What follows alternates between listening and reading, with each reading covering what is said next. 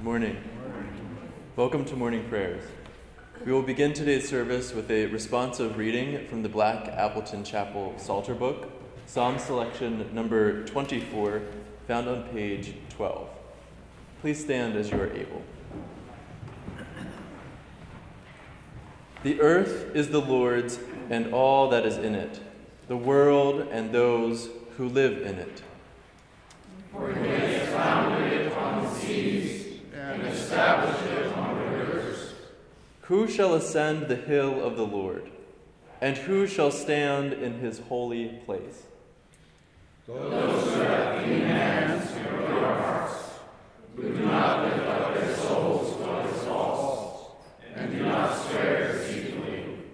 They will receive blessing from the Lord and vindication from the God of their salvation. Such is the company of those who seek him, who seek the face of the God of Jacob. Lift up your heads, O gates, and be lifted up, O ancient doors, that the King of glory may come in. Who is the King of glory? The Lord strong and mighty, the Lord mighty in battle. Lift up your heads, O gates, and be lifted up, O ancient doors, that the King of glory may come in. Who is this King of glory? The Lord of hosts. He is the King of glory. You may take your seats.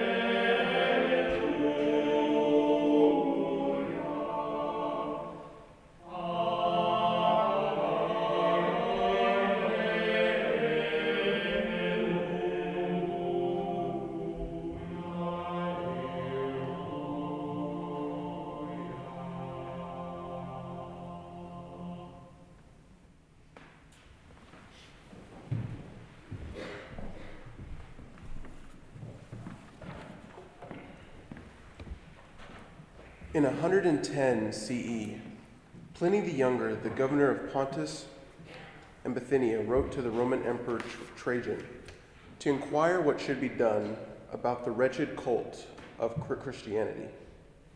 He claimed that he had already conducted interviews of suspected Christians, found ways to test for allegiance, threatened individuals with punishment, and even performed executions when necessary. His letter is important because of the charges he brings against this wretched cult.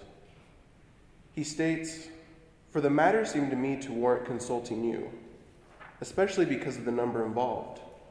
For many persons of every age, every rank, and also of both sexes are and will be endangered. For the contagion of this superstition has spread not only to the cities, but also to the villages and farms. but it seems possible to check and cure it.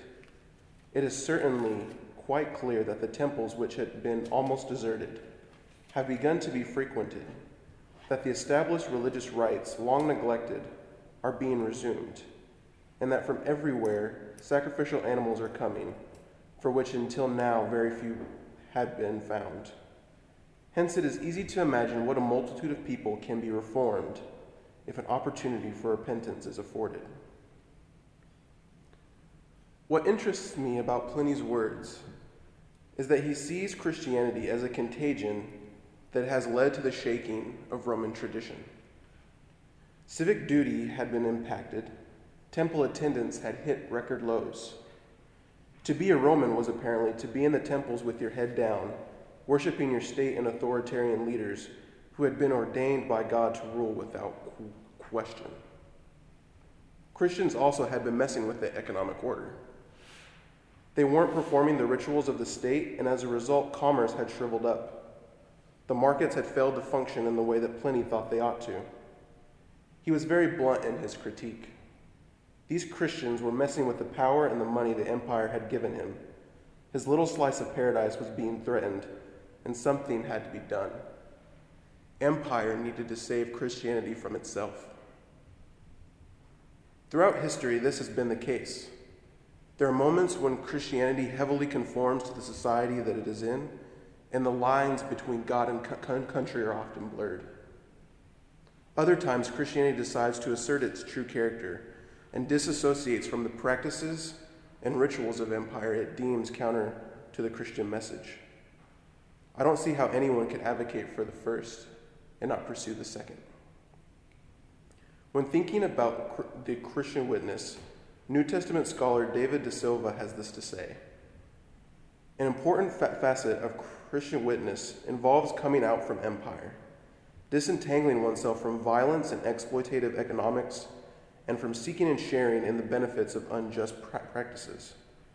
There is a mystical connection between the person who fires an automated weapon, those who have applied themselves to its design and construction, and those who paid the taxes that supported the research, development, and deployment of the same. God's commitment to justice, to vindicate the deaths of the innocent and the faithful ones, and to visit destruction upon those who have inflicted or collaborate with those who inflict destructive, impels us to learn to come out from empire, both to witness to God's justice and to avoid falling afoul of God's justice. When I read the New Testament, criticism emerges as a normative way of engaging empire. Even though empire is built on power that is able to take everything away from us, if we dissent, we must take up our roles as the prophets and saints the New Testament says that we are. Coming out from empire requires denouncing the power that empire has on us. The power that it has is due to its privileges and luxuries that we too often desire more than Christ's love and justice for this world. Because of this, we naturally do not live in this world as effectively as we could. We participate in systems that are built on the backs of those we desperately try to ignore, and when we can't ignore them, we design narratives of why certain people deserve to be at the bottom and outside our borders.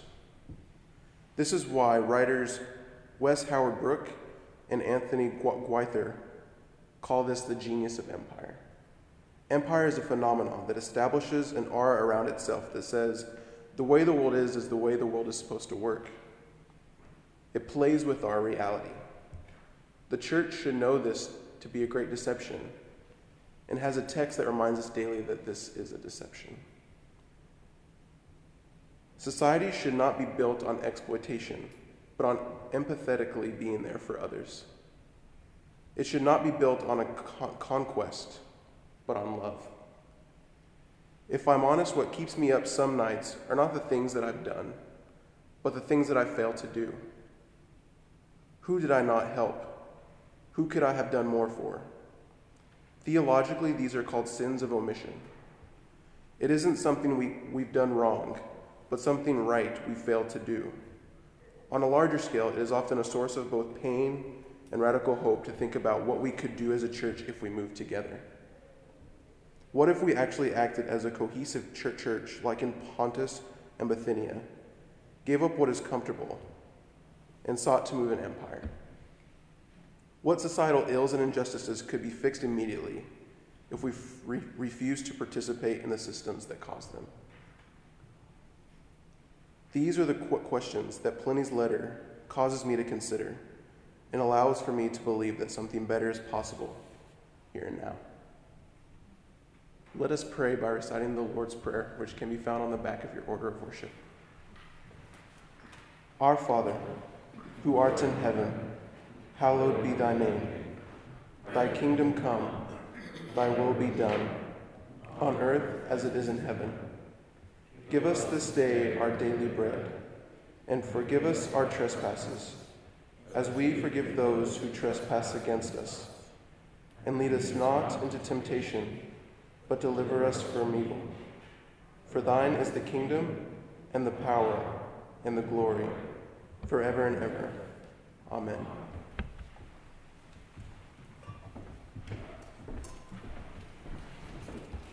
Let us sing together the hymn, "A Brighter Dawn is Breaking," number 170 in your Crimson Harvard hymnal, number 170. Please stand as you are able.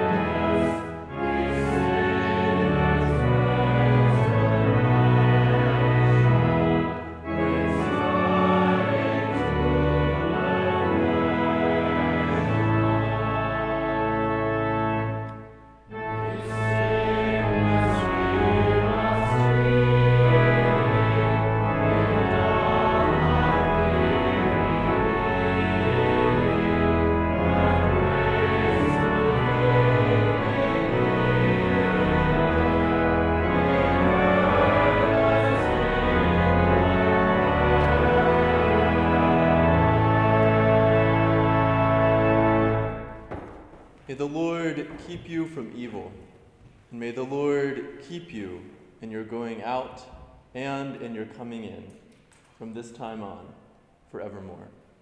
Amen. Amen.